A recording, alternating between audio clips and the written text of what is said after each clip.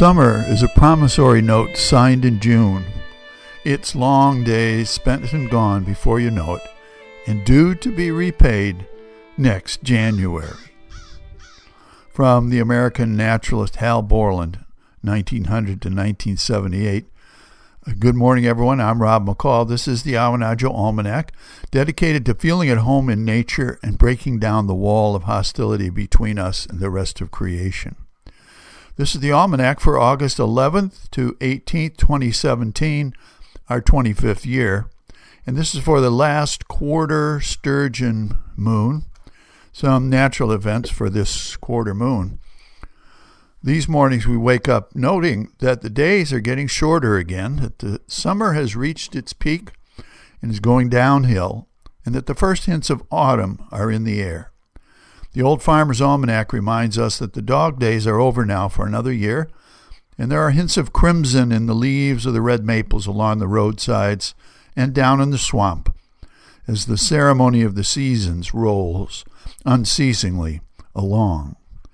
Hardy Mainers, who consider anything over 70 degrees Fahrenheit to be sweltering, are relieved as the weather cools down a bit, sending them eagerly out to the woodshed to check their fuel supply for the coming winter.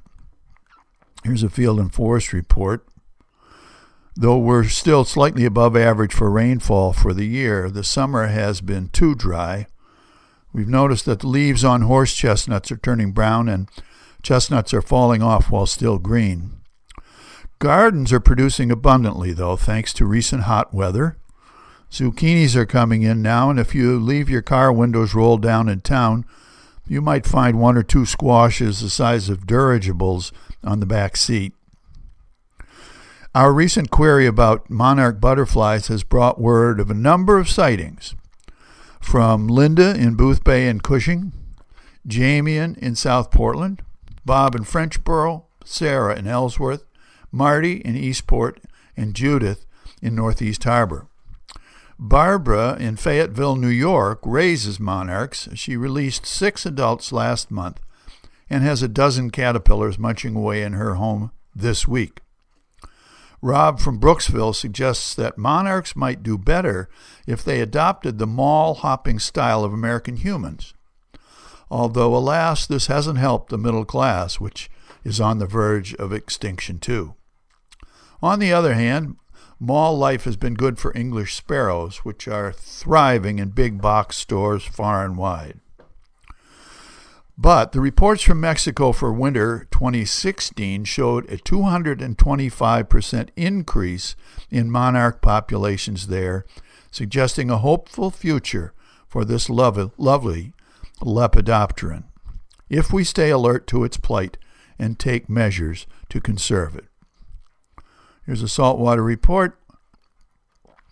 Midsummer weekends offer lobster boat races in several ports up and down the coast, with classes for everything from skiffs under 16 feet with outboards under 30 horsepower and operators under age 18, all the way up to vessels of 40 feet or more with 1,000 horsepower and a gritty old fisherman at the throttle. Like the rum runners of old, they can move through the water. Lobster is still the mainstay of the fishery here, with a catch last year of 130 million pounds, worth somewhere in the vicinity of $1 billion. But what's the hurry? And here's a rank opinion. Congress, too, has adjourned for its summer recess. Prior to World War II, being a senator or a representative was considered a part-time job, as Congress was in session only from December to May. One may be forgiven for thinking that they probably got more done in 6 months than they do today in 11.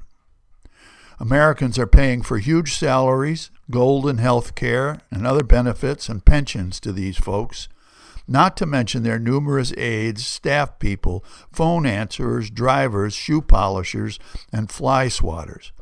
And we have reason to expect them to deliver the goods instead of the gridlock. Meanwhile, roads and bridges are crumbling, our health care system is a ruin, and close to 8 million Americans are working 2 or more jobs and are lucky to get even a couple of days off and a bare-bones health plan. something's very wrong with this picture. And finally, a couple of seed pods for you to carry around with you. The first from the American novelist Julia Glass. Who knows the real worth of summer at the beach without a good taste of the seaside in winter? And from the author Robert Byrne, 1930 to 2016. A promising young man should go into politics so he can go on promising for the rest of his life.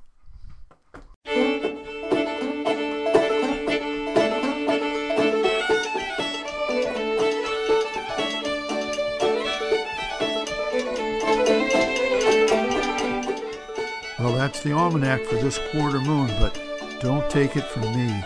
Go out and see for yourself.